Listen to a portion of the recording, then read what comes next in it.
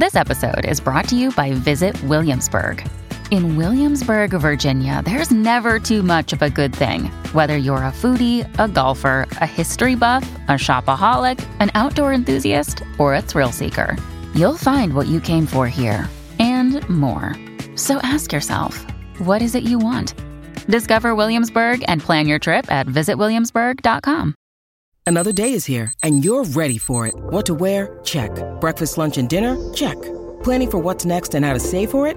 That's where Bank of America can help.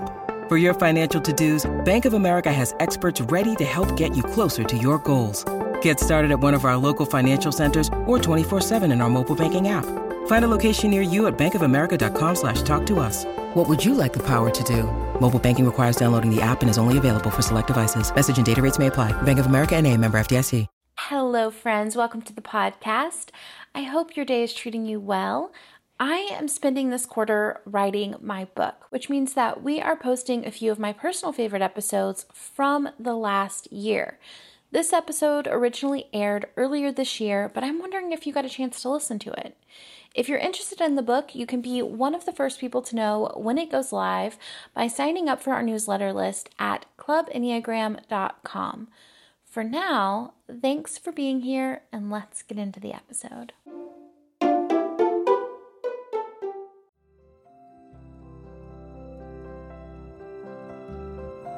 Hello, and welcome to Enneagram and Coffee, the podcast. I'm your host, Sarah Jane Case, and I am so happy to have coffee with you today.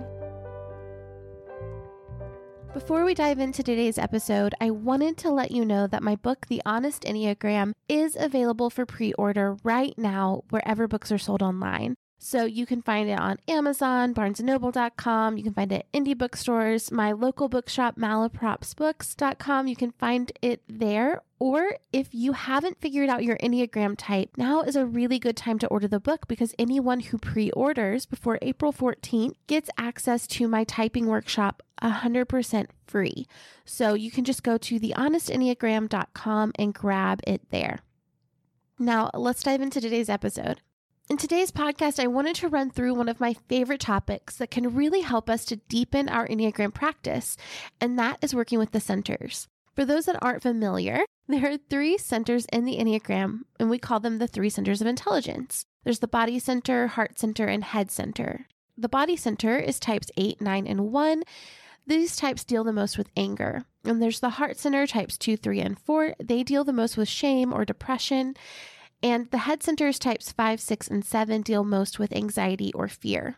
Now, the idea of the 3 centers of intelligence can be tracked back to Gurdjieff, who believed that balancing the 3 centers was necessary to be conscious. However, it's not a new idea. Eastern philosophies have believed this for eons. It's really the Western culture that is just getting the hang of this. Now, working with the centers is helpful for a couple of reasons.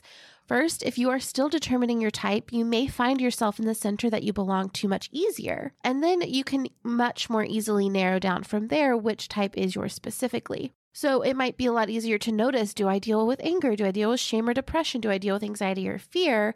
And from there, you can easily narrow down, well, how does that manifest in me? Does the anxiety show up in withdrawal? Does it show up in preoccupation with planning for the future? Does it show up with trying to avoid? You can start to really narrow in on your type from that space.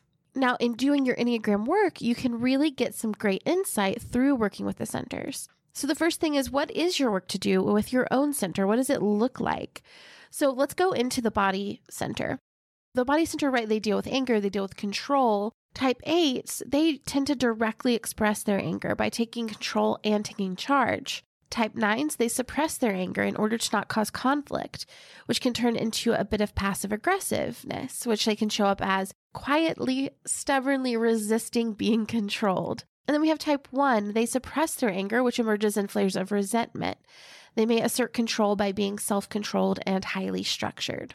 And then in our heart center, we have these types that tend to focus on their relationship to shame and then cultivating an identity that really allows other people to see them the way they want to be seen. So type 2s, they create an image of being likable and thoughtful. Type 3 is an image of being confident and successful. Type 4 is an image of being different and unique. And then we have the head center, which is our relationship to fear and anxiety. Type 5s, they withdraw from fear, mostly the fear of intrusion. Type 6s anticipate and plan in advance for negative situations. And type 7s, they avoid fear, maybe the fear of discomfort, maybe the fear of pain, maybe the fear of restriction or limitations. And they do this by continuously engaging in new ideas or thoughtful or exciting experiences. We may find that we have a stacking of centers, head, heart, body, in like a specific order. So one that is dominant, one that is secondary, and a third that is neglected. So what can it look like when each of the centers are neglected? This podcast is sponsored by BetterHelp Online Therapy. Therapy is maybe my favorite thing in the world, honestly. I look forward to it every single week. Just having someone who listens to me, who hears me, who sees me, who asks me good questions, I think that's invaluable. The best way to think about therapy is through a bunch of analogies. We get oil changes for our cars to prevent bigger issues down the road. We see the doctor and go to the gym to care of our bodies to prevent injury and disease. We do chores regularly, well, some of us do, to avoid a messy home. So going to therapy is like all of the above. It's routine maintenance for your mental and emotional wellness to prevent bigger issues down the road. Going to therapy doesn't mean something's wrong with you. It means that you are investing in yourself to keep your mind healthy. BetterHelp is customized online therapy that offers video, phone, and even live chat sessions with your therapist. So you don't have to see anyone on camera if you don't want to. It's much more affordable than in-person therapy, and you can start communicating with your therapist in under 48 hours, which is unheard of. Why invest in everything else and not in your mind? This podcast is sponsored by BetterHelp, and Enneagram and Coffee listeners get 10% off their first month at betterhelp.com/egram. That's BetterHelp.com/egram. Thank you, BetterHelp, for being such a good partner to the podcast. So when our body center is neglected, we may find that it's harder to take action. We may lose groundedness, and we may sacrifice presence of being. When our heart is neglected, we may find that we have a harder time accessing empathy and compassion. We could struggle in relationships, or we may even have a hard time being honest with ourselves about how we feel in a given moment. When our mind is neglected, we may find that we ignore our needs, forget to entertain hobbies or interests that are exciting for us, and we may become overly compliant with systems and structures that have been laid out for us. You may even find that some people believe that you don't have to be dominant in the center of your type. So you could be an 8 with an overdeveloped heart center or a 7 with an overdeveloped body center. That is one way to think about it. Now, these centers can be particularly complicated for 3, 6, and 9. This triangle in the center of the symbol actually shows up as conflicting points in each of the centers. 3s have the hardest time with feelings, 6 struggle the most with fear, 9s with anger. To put it simply for each of these types, in their respective centers, if they were declaring it on Facebook, it'd be complicated, right? It's like this push and pull back and forth. I'm in the heart center, yet I have a hard time accessing my feelings. I'm in the head center, yet I have a conflicted relationship to my fear. I'm in the body center, but I have a conflicted relationship to my anger. Now, how can we get intentionally in touch with each of the 3 centers? Because here's the truth. When we're not doing that, we're limiting ourselves by living out of only one center. If we want to be truly awake in our life, if we want to have full access to what's available to us, we're going to want to access all centers of intelligence. So if we want to intentionally cultivate presence in our body, a few tips for this are 3 deep breaths. That can be as simple as just sitting back, taking 3 intentional deep breaths, sinking into your body and feeling presence. Aerobic exercise. I also really love Yoga Nidra. Yoga Nidra is it's a type of meditation that takes you through presence in your body and really lets you like micro focus on little areas of your body and see how they feel or what's present for them. Another great practice is the 5 rhythms dance. This is a way of dancing that kind of takes you through a life cycle of celebration, of grieving, of death, and really lets you get into your body. If you want to intentionally cultivate your heart center, you will need to slow down. You're going to want to spend time with your emotions every day. So a few ways that you could do this, again, is 3 deep breaths into your heart center. You might practice journaling, daily journaling, or talk therapy. One of my favorite practices as someone who has had to intentionally cultivate my heart center is to go watch a sad movie by myself.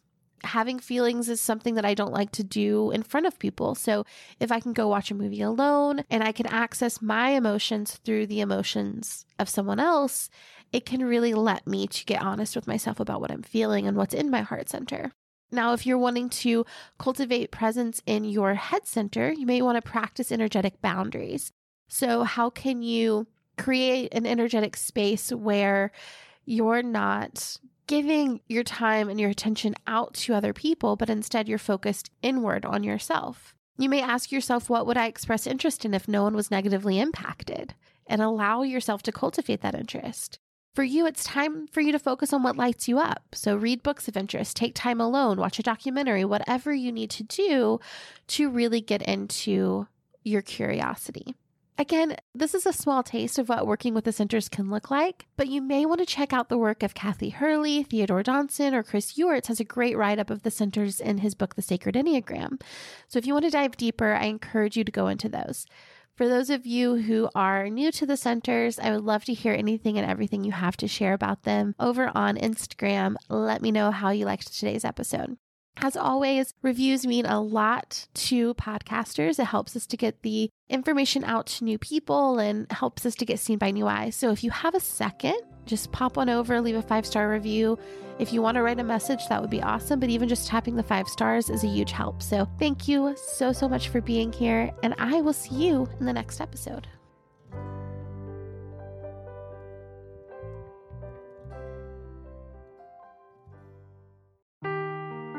Seeking the truth never gets old. Introducing June's Journey, the free-to-play mobile game that will immerse you in a thrilling murder mystery.